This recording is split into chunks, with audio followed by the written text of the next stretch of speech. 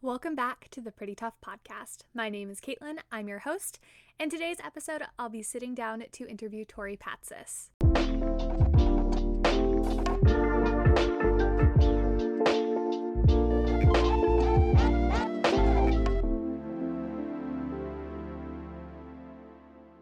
All right, on today's episode of the Pretty Tough Podcast, I'm sitting down with Tory Patsis for an interview.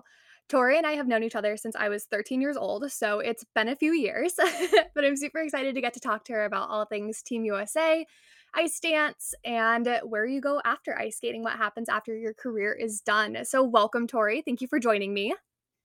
Yeah, thank you so much for having me. I'm so I excited. know, I'm so glad that you were able to join me and be part of this because I think you've got a really interesting story, and I think everyone will be really interested to hear it too. I hope so. Awesome. All right. So, my first question for you is just introduce yourself. When and how did you start skating? How old were you when you started training seriously? All that kind of stuff. So I actually started skating when I was 4, but it didn't last very long. So my mom had put me at a recreational rink in Highland Park, Illinois, where she put me in lots of snow gear to go out onto the ice, and I felt like I was literally enclosed with all of these clothing, and I was like, "Mom, I can barely move, but I'm still freezing." I was like, "I don't wanna do this," and I walked right off the ice, and that was that. Um, come a few years later, I tried again when I was 9 years old, and at 9 years old, I really enjoyed it. So I started in, freestyle, which is basically doing, like, normal jumps, skins, it's just or jumps and spins, and it's solo. So I did that. I also tried pairs for a little bit, a couple years down the road. And in between all of this, I was also working on moves in the field and a little bit of ice dance here and there. But at the time, I kind of grouped moves in the field and ice dance together. And when you're young, moves in the field is literally the worst thing. It feels like the worst thing you can do because you're just working, sitting there, you're looking at all these prints of patterns you have to do on the ice and you're working on edge work and it's honestly it's boring. But It's the worst. it was not the most fun. But once I learned that moves in the field were just an obstacle you had to tackle to get to have better skating skills to go into ice dance, I was all about it. So, around I would say 15 years old, I started with my first ice dance partner and him and I skated together for a year. He was great. It was a really great experience. But it just became clear that we were sort of just in different places. He was a little bit older than I was, and I think he wanted to go and do more of like show skating, more theatrical stuff, which is totally fine. But I was not at that place yet. I was at a place where I wanted to keep pursuing my dreams of ice dance. So we separated, and he went and did his thing, and I went on something you call partner search. So basically, I would call it it's like the matchmaking for skating. So Yeah, I remember going on that. Yeah, I had a profile. yeah, and it's a really strange experience because you have to, like, upload your name, your height, your weight, all the information. It literally feels like a dating profile. Um, but it within that, it kinda helps you, like, match yourself with different people.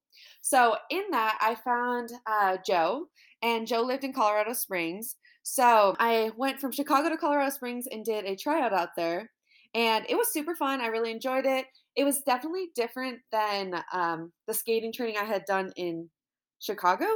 Just the coaching style was different, the way they trained was different, it was a little bit more extreme than I was used to. But I really enjoyed it. So after doing some tryouts, I decided that, well, not just I, but Joe and I both decided we wanted to skate together. So I took that step to move out to Colorado Springs. So we competed together that first year at that novice level, and we actually made the podium at nationals, which was super exciting. It kind of feels like a surreal experience at this point because it was many years ago. So I remember the excitement in it, and I remember holding that medal and being like, "Is this real? Did this really happen?" And I see the pictures from when I was younger, and I'm like, we were such babies, but it's such an exciting experience. And that brought us to competing at the junior level, and we made Team USA for that. Yeah, we went to Minsk, and I'd been to Italy previously for school, but it was my first time going for a sport, and you're trained to like how you're supposed to act. You're trained how you're supposed to like present yourself, all of the different things. And so I walked out and I was like, "I'm terrified, but this is the coolest experience I've ever had." After that, Joe and I competed at nationals that year. We finished out that season, but eventually we decided that the partnership was no longer going to be the best thing for us as a team. So we actually parted ways. Joe and I were very close in height. So at the time, I've grown a little bit since I stopped skating, but I was 5'5" and he was probably like 5'7", which is really close in height for a dance team. And they wanted me to fit this physical appearance that realistically my body build was just not meant for. And it was putting a lot of stress on me internally. And I was like, you know what? This isn't what is best for me. And Joe and I kind of came to that conclusion together and we kind of parted ways. So that's kind of the upbringing of my skating and how we got to where we were. Eventually, after that, I did move to California and continued training with a new partner. Awesome. Yeah, I definitely understand the struggle of being really close in height to your partner because that's how I was too. My first season it wasn't as bad, but you hit puberty and you kind of spring up. So I went from 5'4" to 5'8" really quickly. And it's hard to be really close in height to your partner, especially with lifts and stuff like that. Even if it's not something put on you by your training team, it's kind of a subconscious pressure of, oh, I have to stay really skinny because my height's already making it harder. And team environments can definitely like coaching environments can change that too. But I know I definitely felt that kind of pressure of, oh my gosh, I'm already so tall. Like I can't grow anymore in any way. Yeah, and you shouldn't have to feel that way, but I honestly think that's like a societal standard. Like they usually think like, "Oh, men and women are the man's always taller or vice versa." And it's not like that. Definitely. Yeah, that's something I've seen a lot of, I think, positive shift for in the industry too, because we've seen some more sibling pairs compete in ice dance. And I think they get away with being a little bit closer in height. So I feel like that would be a really good shift to make in the industry, but I digress. Height can be a really, really hard thing for partners. So it's nice to hear you like speak about that and the change that you ended up making, where even though you and Joe were very close and worked well together, it just wasn't a good fit anymore. And you both needed to find a better environment to work in. Definitely. And I mean, I wish him all the best. I still talk to him today and he's doing all of his stuff with I think Great Britain. He's somewhere doing different like skating with the stars shows, which is incredible. So, my next question is you've spoken even just now about moving away from your family really young when you went from Chicago to Colorado. How did that affect you? Do you think I grew up skating and my family was always there. My mom was even when I got older, she'd sit there with her laptop, do her work while I was skating. Do you feel that family should be an active factor in a skater's training environment, or is it better to take that back seat to just strike out on your own when you're young and kind of let coaches and other athletes handle your training environment? I think this is a it's a hard question because I think there's definitely a fine line between the two. I had different people, like my mom's friends would drop me off at the rink to train because my mom was working all the time. Because skating is not a cheap sport. It's a very expensive sport. So she worked a lot. So I kind of had that disconnect in the beginning. Just my mom was like, okay, if you want to train, like I will have like a community of people to help you get there, which bless her heart, angel. Thank you for her. But as far as parental involvement in coaching, I think that a parent has to put a lot of trust in a coach to make sure that they're taking care of their child.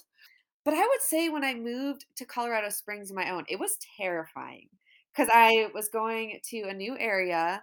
I didn't really know anyone. I knew Joe, but I mean, at 16 years old, when you come from like a school where you know everybody and I was super involved in school, it was kind of scary. So I think honestly, sometimes I was like, I wish my mom was here. But at the same time, my parents both had their jobs in Chicago and I'm not an only child. So it was a lot to ask them to kind of uproot their life to take them to Colorado Springs for sort of what my dreams were because that was my choice in the end. You know what I mean? I will say though, I think the coaches I had in Colorado Springs had the best intentions for me. I think those intentions were more based on the success in the sport rather than my overall like well-being and like physical mental health.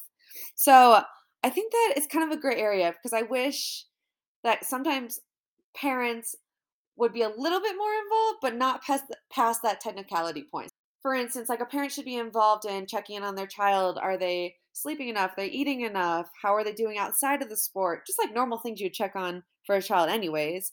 But I think as far as training schedules and the training itself to get to where you want to be is kind of the coach's idea. So it's kind of, I know it's like a gray area. I keep saying that, but I think it's for a parent to watch over, but for a coach to kind of take the guide on that one.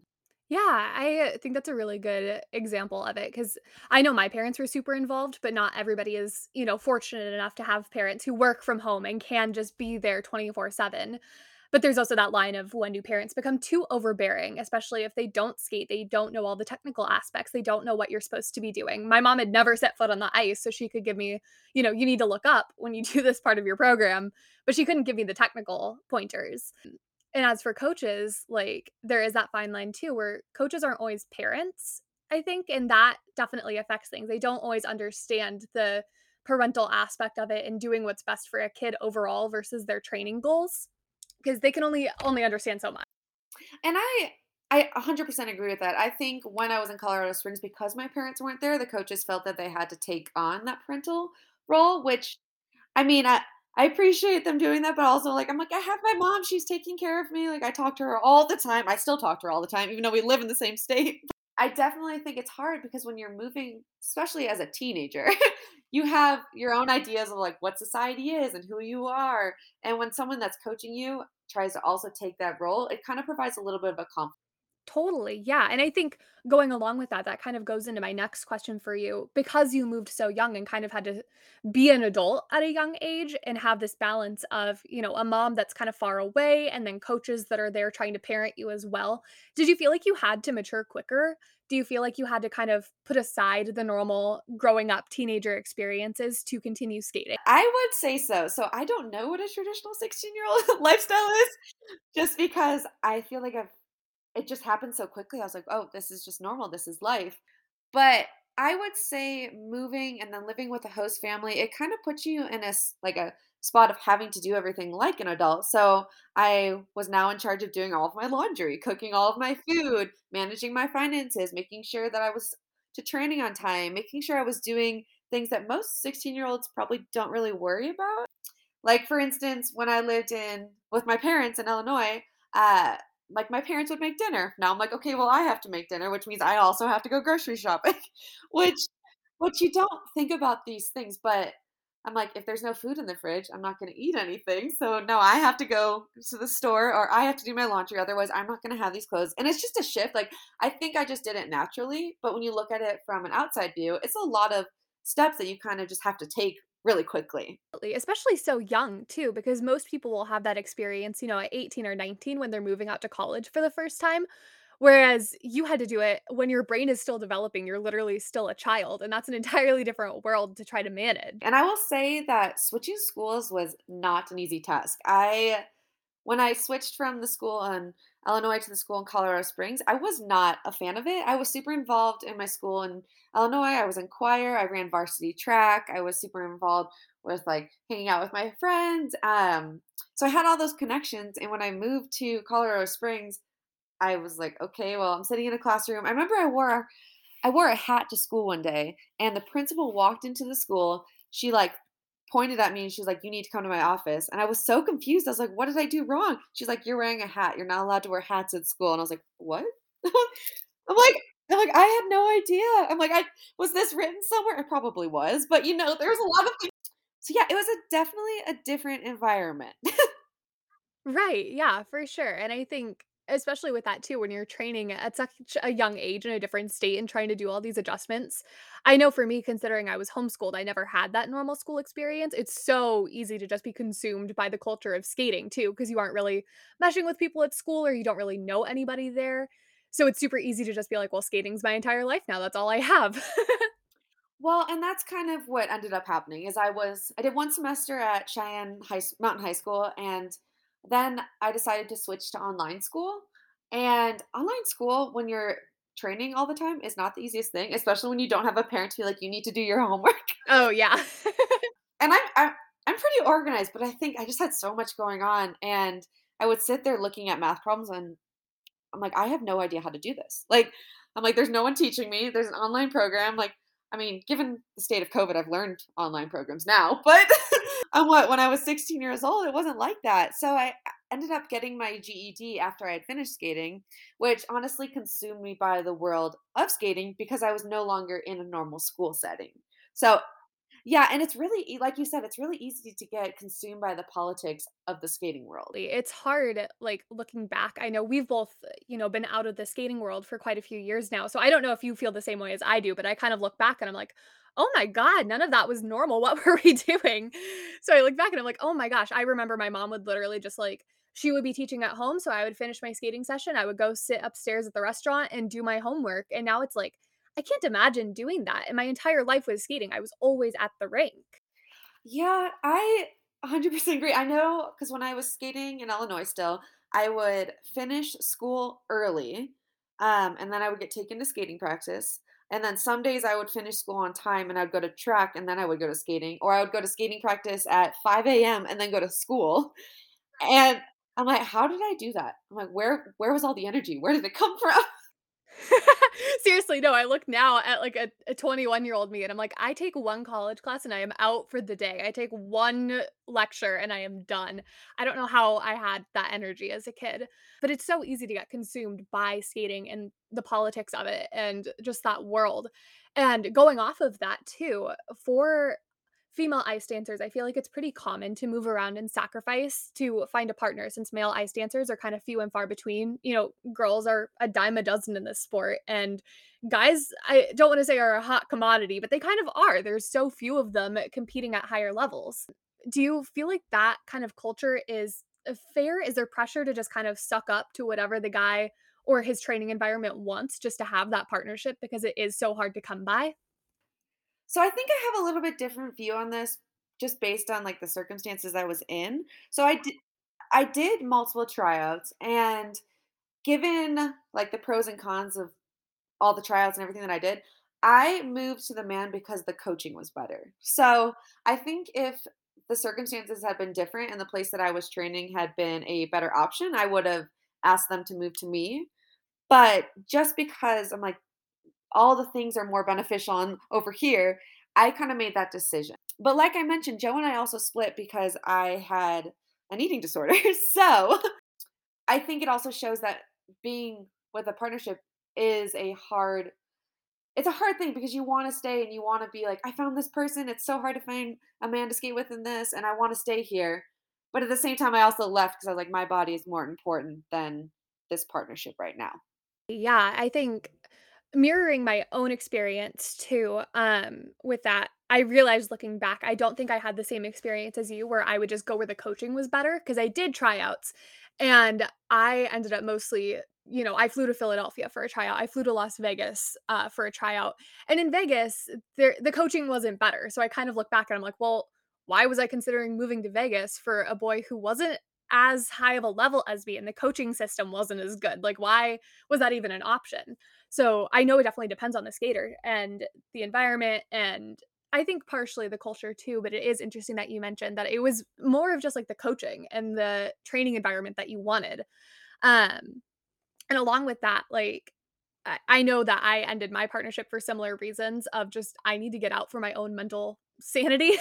Like it wasn't really an option after spending a couple seasons kind of doing everything I could to make it work because I knew I probably wouldn't have another chance with my height.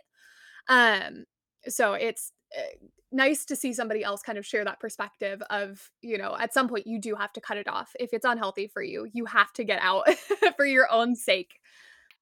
Yeah, and I definitely think that like the self-doubt and like the lack of self-confidence is a learned behavior. So I don't think when I went into my partnerships with with Joe or the one after that, like I thought of myself in any negative way. I think that's learned through the culture of the partnership, which I feel bad saying that, but I'm like I I'm like I didn't have an eating disorder before I started the partnership, and it kind of just manifests itself through that. No, I absolutely agree with that too. It's definitely a learned behavior, I think, especially for women in the sport. I know, and coaches, they could say things that you would not even like think of. I remember one of my coaches before I had moved to Colorado Springs, he had told me, he's like, if you have more than an inch of fat on your stomach that you can switch with, or squish with your fingers, you're too fat. I was like, in what world does that make sense? Or right? Like, where does an inch of belly fat correlate to you not being fit for this sport that you're doing? And that kind of brings me into my next question too is you've spoken about struggling with an eating disorder and you think that it was or believe that it was brought on by your training, which I think definitely is a learned behavior, especially for women to kind of just squeeze into whatever box they need to be squeezed in so that they can make a partnership work. But do you feel like training environments and culture of ice dance and partnering affects that? Like, how do we change this skating culture to go from you just do whatever, you struggle with an eating disorder, you let your mental health suffer to have this partnership. How do we change that to supporting healthy bodies and healthy athletes? So I think there are as many steps that need to be taken for that one. I think first off, it should not be allowed for coaches to weigh their students. I understand that, for instance, if it was the opposite way, say that a student was struggling with being too small, then maybe you could direct them towards a nutritionist or a dietitian to help them in that aspect. But I don't think coaches should be able to take that step. I think they should be allowed to guide you to someone that is a professional in it. But I don't think, for instance, like my coach used to weigh me in front of my peers, and that literally it destroyed me. I'm like, you're making me feel like I am not good enough. You're making me feel like I'm too big. And let alone being a teenager, I'm like, no one should feel that way. Absolutely. Yeah, that's horrifying. And I think the atmosphere of like women, especially ice dancers, like we have to fit in these very tiny costumes. I remember my coach being like, "You, if you gain any more weight, you're not going to fit in your costume, or your skating partner's not going to be able to lift you." Like those comments, like need to change. The way we interact with a student and a coach like that itself needs to have boundaries. So I think creating a boundary and creating just self-respect between each other would be a big change. I also think that students and coaches need to be more educated on like what our body needs to work properly. So I think it's important for an athlete to be like, okay, well, this is how my body functions. This is how much I'm skating. This is how much fuel I need to continue in this sport, opposed to this is as little as I can eat to be in the sport. So I think just the way of thinking about it kind of needs to be altered a little bit. Yeah, definitely. There needs to be that kind of cultural change. And especially you mentioned about coaches directing skaters to a dietitian or a nutritionist. It feels like sometimes coaches will take on that role themselves, even if they're not necessarily trained in it. And it's almost like an overstepping of boundaries. And it definitely is because dietitians, nutritionists, they go to school for it and they get their certifications in it. And there is a lot that goes into how our body works. And I understand and I respect that skating coaches do know the sport. They know how to coach you to do the programs, to do the skills. But say, for instance, you are dealing with like hormonal imbalances. A coach can't know that because you need to have blood work to be able to figure that out, which can't be done by staring at a scale. Yeah, like, standing on a scale in front of your peers isn't gonna do anything but create shame, and especially as a teenager, no you don't need to feel that way. Your brain is already developing, you're already going through this time where you're like, "Oh my gosh, nobody look at me, this is the worst." And so you don't need that extra embarrassment or that extra overstep just to, keep skating. No, and it was terrible. I think there was a point when I was skating where I would literally count calories in gum. Like I wrote my college essay on that, my master's essay, and I was like, that's not a way to live, counting calories in gum. But that I was taught to do that, so here we are. Right, and honestly, I think obviously, I'm not a nutritionist, so I can't speak for this entirely, but calories, I think we've kind of learned, aren't really the way to go, especially for an athlete. Like, you need that protein, you need to focus on what's gonna actually fuel your body and give you energy to compete at such high levels. No, definitely. And I think, especially because my boyfriend actually, he trained at the OTC and he was talking to me about how they feel for their athletes. And the second they would finish their training, they were eating. And I know in like our sport, the second I finished my training, I was drinking water. So there was a big difference there. It's a huge cultural shift, and I think getting out of skating and then looking at other sports and how they treat their bodies, it's like a wake-up call of, "Oh my god, you aren't just, like, chugging Gatorade once you get off the ice and then think about eating maybe later." Like, you go and just eat immediately, that is definitely something that I hadn't even thought about until I was out of the sport, and I was like, "Wow, that's messed up." Like, what we do for skating is messed up. It's very strange. It's very strange being in the quote unquote real world now. Definitely. I have said it almost like it's deprogramming from a cult, which I wouldn't call it a full-blown cult in a sense, but it's definitely you kind of are coerced into the way of thinking just because you're so involved in the sport, that's all you do, that stepping away from it, you realize, wow, a lot of these behaviors aren't healthy. These are things that I've learned through being in the environment, and they weren't actually what's best for me as a human. Maybe they were best for me as a skater, but they're not healthy for any human. No, I 100% agree. And actually, within the years that you and I both skated, there's a lot of ice dancers who have come out talking about their eating disorders and come out saying, like, I always had to fit this image and I had to be so thin. And a lot of them are injured. Like, that was honestly one of the reasons I stopped is because my body was so brittle and I was always injured. And I'm like, this is not good. So, Right. Yeah, injuries like, skating careers are already so short, and then having this pressure of what you need to look like becomes such an extra pressure that you end up ending your career even earlier because of injuries, and that's awful. You mentioned this in, our emails back and forth about how you would always be told to look a certain way, but then there would be nothing for, the guy lifting weights to be stronger. Like, I got very lucky that I have a very fast metabolism, so weight was never really brought up for me. It was mentioned with my height, but not in a way that I think other people have felt it. I would but still, you would hear those comments around the rink of, one guy saying to a partner, "Oh, you ate that funnel cake today. I'm not gonna be able to lift you tomorrow." And it's like, "Well, just go to the gym." Like yeah, and it's so interesting because I know, like, my body build, I'm naturally built a little bit stockier, and I've always had thicker legs, and that is what it is. I ran track, I was in freestyle first, like, those legs, they hold me up, they're strong, and I remember them being criticized, and they'd be like, "Well, your legs are too big," or I know, like, if my partner and I were sitting next to each other and one like, if my legs look bigger than his, like, I would become insecure because I was taught that I needed to be smaller than him. You know, like, your upper core muscles, like, if you're not always engaging those, like, your stomach can, like, pop out a little bit. Um, when I would stand at the wall, like, when we were training and we were listening to feedback from our coaches, I remember my coach would be like, "Suck in your stomach. Your stomach is hanging out. You look fat." And I was like, "Excuse me?" I'm like, "I'm sorry for breathing." Yeah. Sorry that I have internal organs that need to function. Real inconvenience. Yeah, and there's a lot of stuff about that even on social media today, like, for women that have, like, a little bit more of, like, body fat in, like, their lower stomach, like, that is where your organs are, that is where your uterus is, and that's okay. And I was taught that you need to be super, super thin, and I'm like, "Where?" I'm like, "No wonder my body wasn't, like, functioning the way it should've."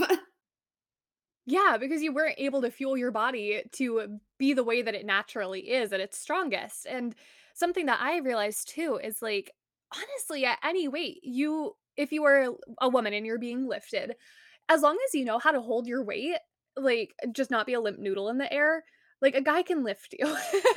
There needs to be the equal balance of, does the woman know how to hold her weight and make sure that she's strong enough to do these things? And can the guy work on his strength too to be able to lift her. It's not just a one-way street.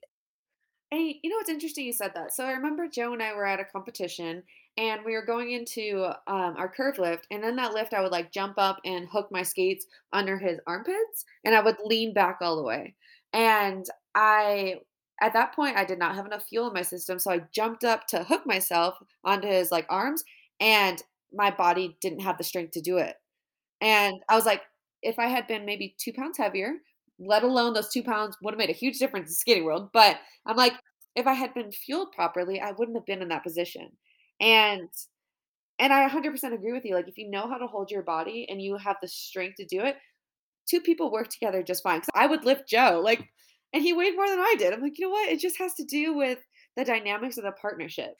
Absolutely, yeah, and I think that could be such a huge shift for ice dance too. I know again we've seen it with some sibling pairs where the girl will lift the guy, and I think that would be such a cool shift to see more commonly because it's not always the easiest thing to lift the girl depending on height and weight, but it shouldn't just be the solution that, the girl gets skinnier. It should be how do you work around this? How do you make it so that this partnership works well and you can perform at your best? We kind of spoke on this earlier, but when you are picking partnerships, I think it's important that both athletes realize what they're walking into. So, for instance, when I started skating with Joe, the body type and weight that I had was not good enough. And if it was not quote unquote good enough at the time, then we shouldn't have been together. Like, I think that if what I was presenting and what I was able to give them was not what they wanted, then that partnership should have been shifted a different way, or it should have been spoken about earlier rather than become a huge issue. You know what I mean? Definitely. So you feel like it almost spiraled into the point of, having to change your weight, getting these comments being weighed, those sorts of things, because it wasn't brought up at the beginning.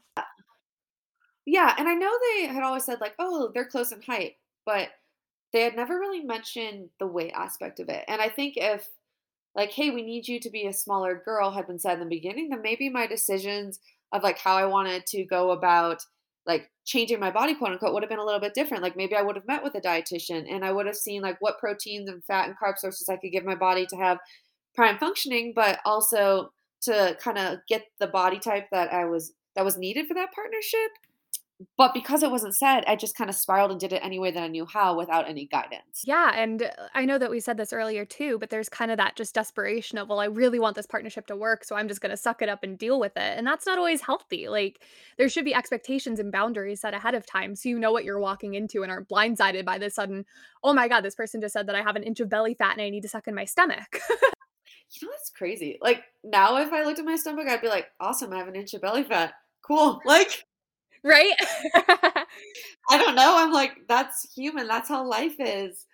And I think it's also one thing I do want to mention is at one point when Joe and I were skating together, I was very, very small and I was always cold.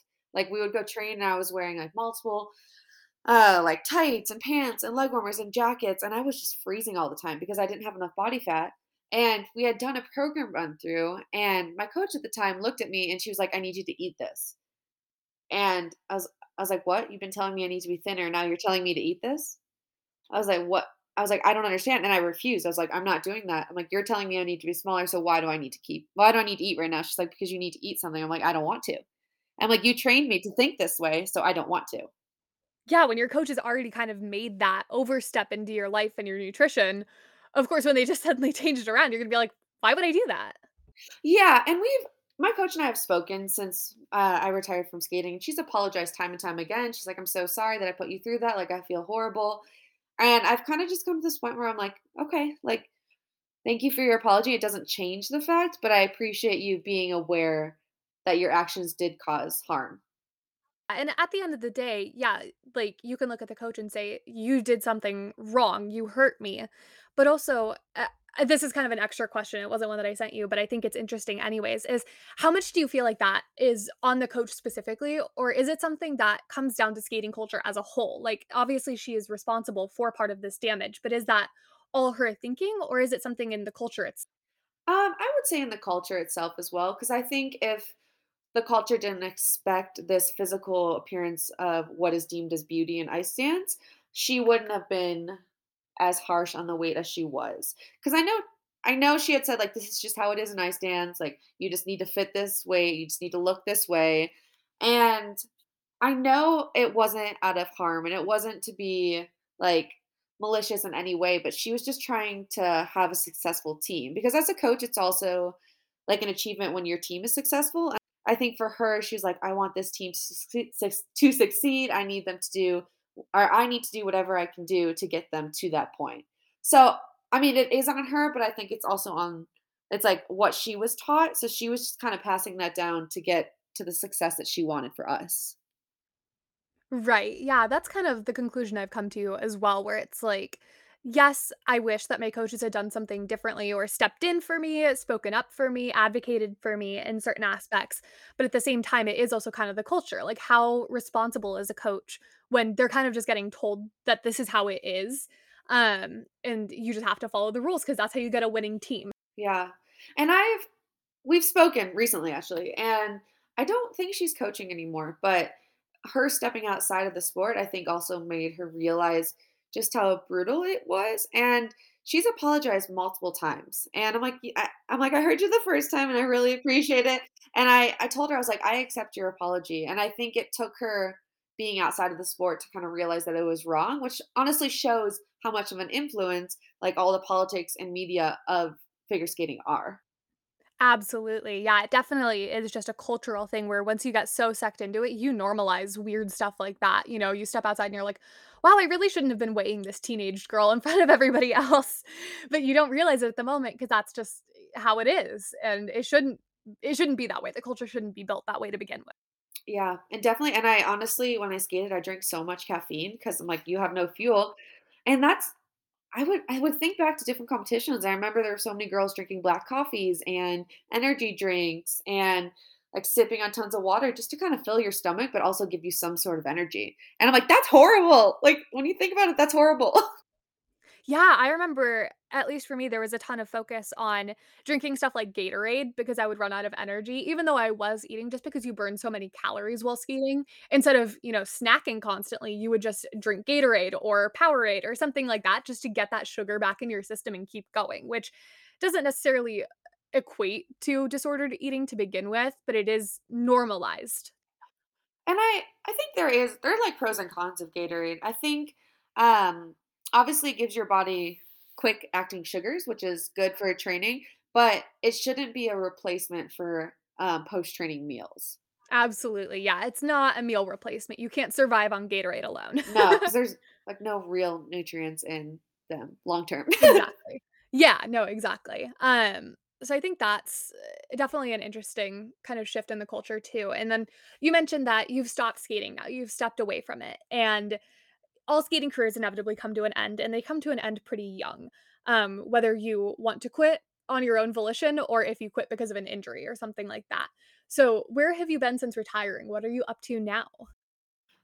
So I retired 6 years ago now, which is crazy to me. I retired at age 20, I'm now 26. Since then, I spent some time in California. So after I moved there to train, I trained there for 2 years.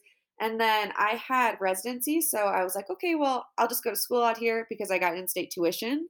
So I went to a community college out there for a little bit. I was coaching skating at the local rink.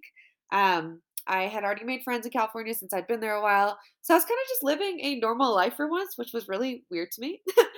And I did all my schooling out there, but eventually I came to this point where I was like, I like being in California. I have friends in California, but I was like, what is the purpose of me being here originally was to train. And since I don't have that anymore, I felt like it wasn't the right place for me. So I decided at 23 that I wanted to be closer to my family. So I moved back to Colorado. So it's a kind of a weird situation how this happened, but I was in Colorado Springs, and then when I decided to move to California to train, my mom moved to Colorado Springs. So we kind of missed each other. She was trying to make that change to come out here to be with me, and I just had left to California. So it was horrible timing. I was like, I haven't been with my family for a really long time. I'd really love to be close to them. So I moved to Colorado Springs, and my mom and stepdad both live here, which is nice. So I've been able to be with them. We're able to kind of see each other more on a regular basis.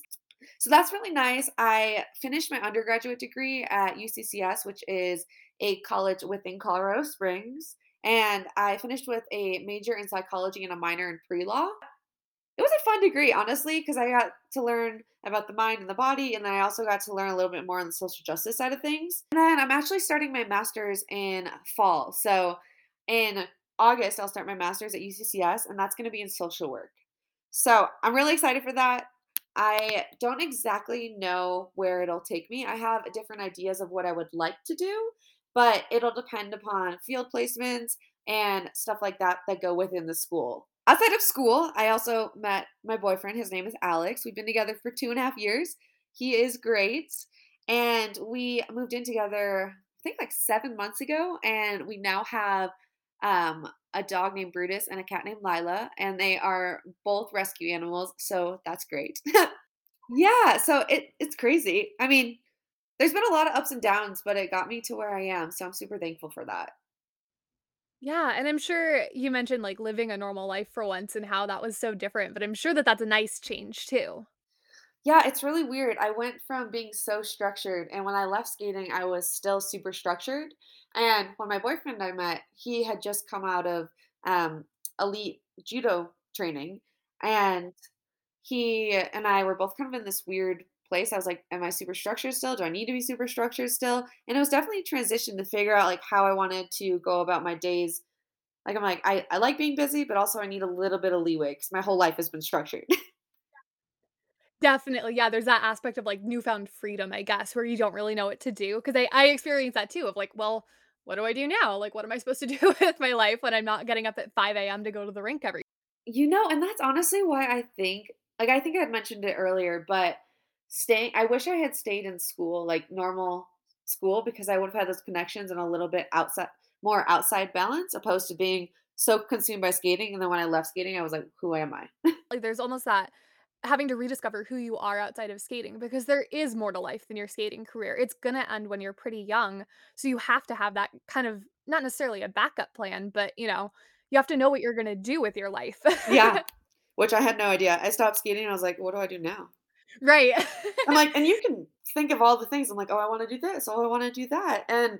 But when I stopped skating, it was totally different than what I thought I wanted to do. When I stopped training, I was like, I don't really want to work out for a little bit. I wanted to give my body a rest. I was like, do I want to do another hobby? I was like, what are my hobbies? Like, what do I do? Like, what do I wanna do with my life? I don't know. Yeah, and it's interesting because a lot of my friends that were within skating, um, a lot of them are still competing, which that's great for them. My body is not there. um, but a lot of them have also moved on. So it's really interesting to see what other people have done. Like I have a friend going to law school and I have another friend working in fitness, and it's just interesting to see how we've all changed and grown into these people outside of the sport. Yeah, I know, it's always so fun. I am still Facebook friends with so many people I competed with, and it's so fun to see where all of them have gone because a lot of them went to college, some of them are still skating, like, I'll recognize names at nationals every once in a while and be like, "Oh, yeah, like, we competed at the same sectionals in, like, a decade ago." But it's cool to see where everybody's gone because some of us have gone on to, the real world, and then some of us are still coaching or skating, competing in the world in some aspects. Yeah, and I think it's also interesting. A lot of people that are still in the sport that were there when like you and I were skating, like skating will forever be their life. Like, and there's nothing wrong with that, but a lot of those super elite athletes go on to coach and that's their life and that's great. But I think there's like two different routes you can take once you leave the competitive world. Definitely, yeah, there's either, like, show skating and coaching, or you have to kinda stop and get a real life. Not that coaching and, show skating isn't a real life, because that is an absolutely viable career, but it's a different thing to step away, hang up the skates, and then go from there, because it has been your whole life. Yeah, I would definitely agree with that. I know when I went back to school, because I had taken my GED, so when I went back to community college, they're like, "Okay, we want you to write this essay, we want you to do this, we want you to do that." And since I haven't been in normal school for so long, I was like, "Oh my gosh, where do I start?" And obviously now I'm good. Like I graduated and did all that, but I was like, I haven't written an essay in forever. And that's hard too to kind of set aside your education just to skate when you know it's gonna come to an end eventually.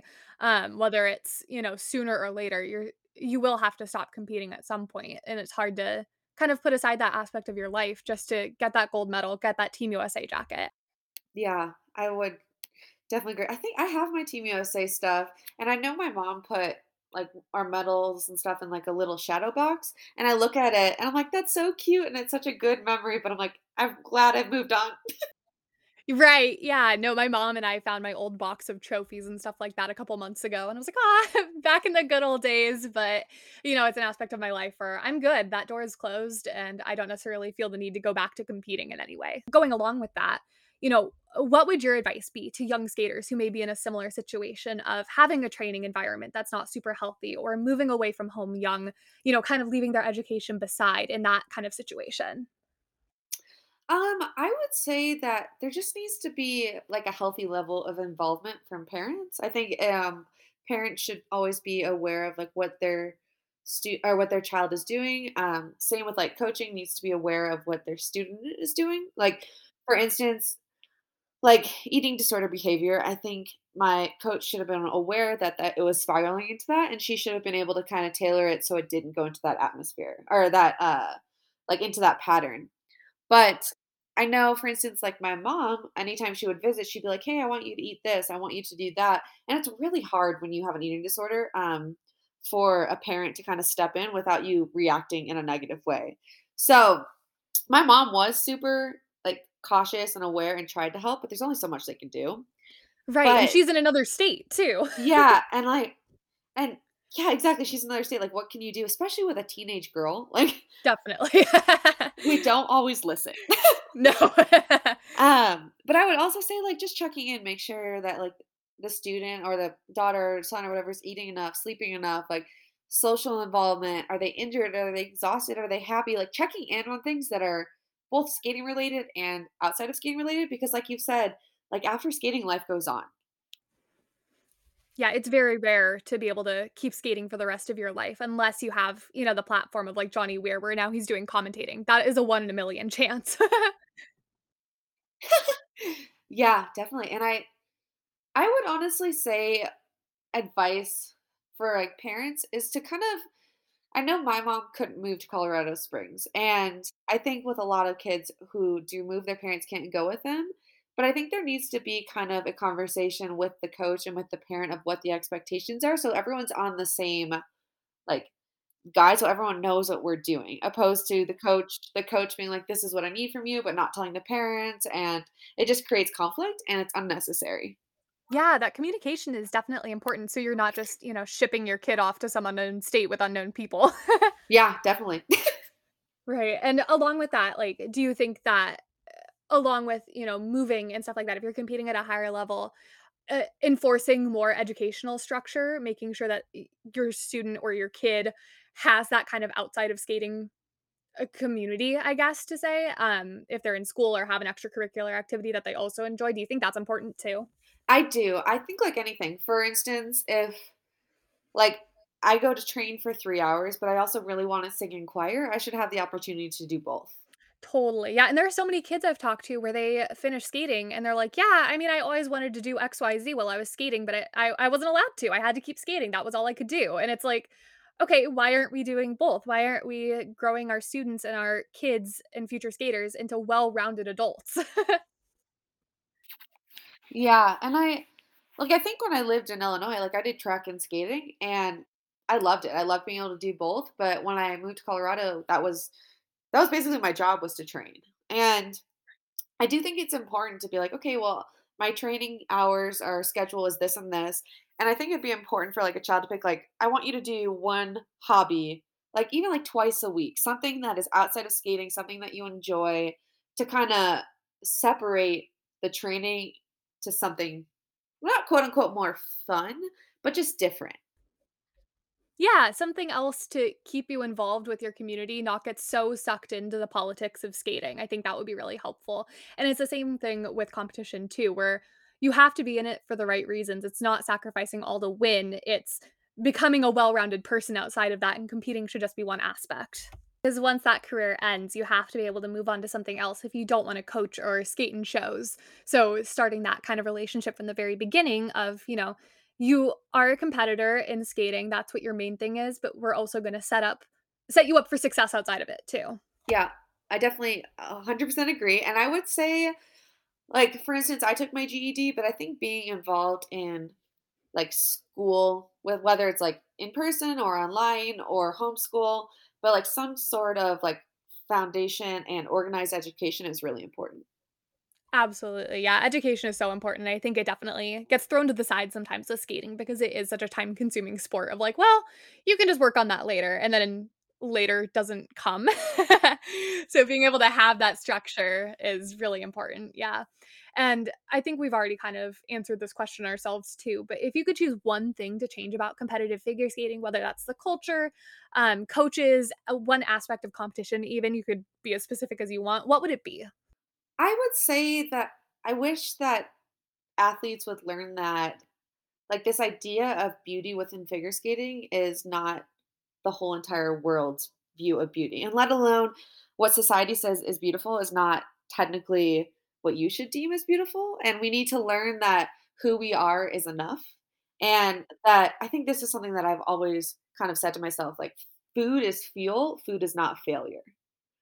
So learning that we are who we are and that is what it is and that should be enough is really important to me. Definitely, yeah, we don't need to fit into a coach's or the skating culture's box of what an athlete looks like. You know, who we are as we come is enough.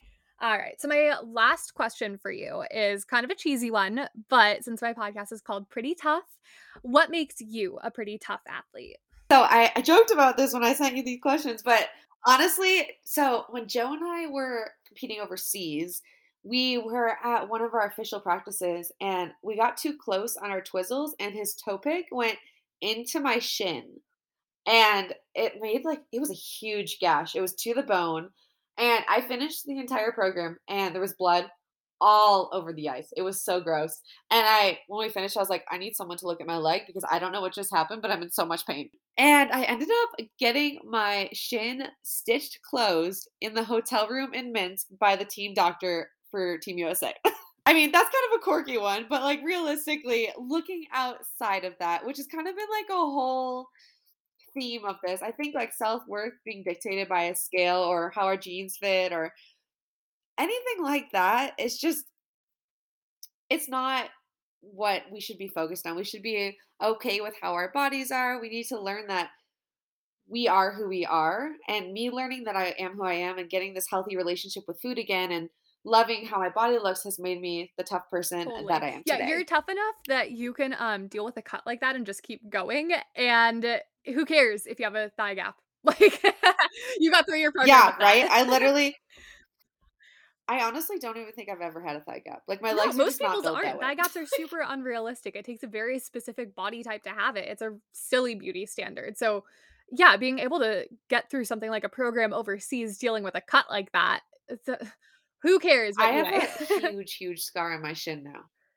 It is. Oh my gosh. Yeah, if I were you in that competition, I would have tapped out immediately. I would have been like, "I'm done. Like, we're going home." Yeah, I competed with it, and I remember there was just so much pressure in my shin, and I was like, "Well, Right. this is what it is."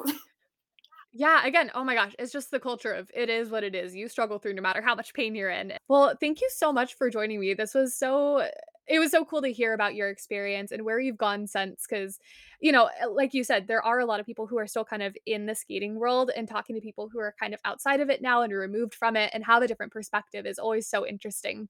So yeah, if there's any last things you want to say, if there's I don't know if you want people to like follow you on social media, but if you want to, if you want to plug your social media, you're more than welcome to. Yeah, I mean, they definitely can. It's Toriana 23. I do post some stuff about like recovering from an eating disorder occasionally, but it is mostly just honestly about my life. Like my life has gone on. I do post things about skating sometimes, just saying like how great of a time it was in my life, but it's mostly just kind of tailored to who I am today. And I'm so thankful I was able to speak with you today. It's such a important topic, and I'm so glad that we were able to address it together. Yeah, it's been so fun to reconnect and talk about, the similarities in our experiences and the differences too, because I know that you trained at a much higher level, competed at a higher level than I ever did. And that comes with, a whole can of worms that I would never even get into otherwise. So, Yeah, but regardless, our experiences and our journeys are they align at some level, and I think it's great to have both perspectives. yeah, I'm so excited to have you involved. Thank you for being part of this. I appreciate it. But thank you so much. I really appreciate it.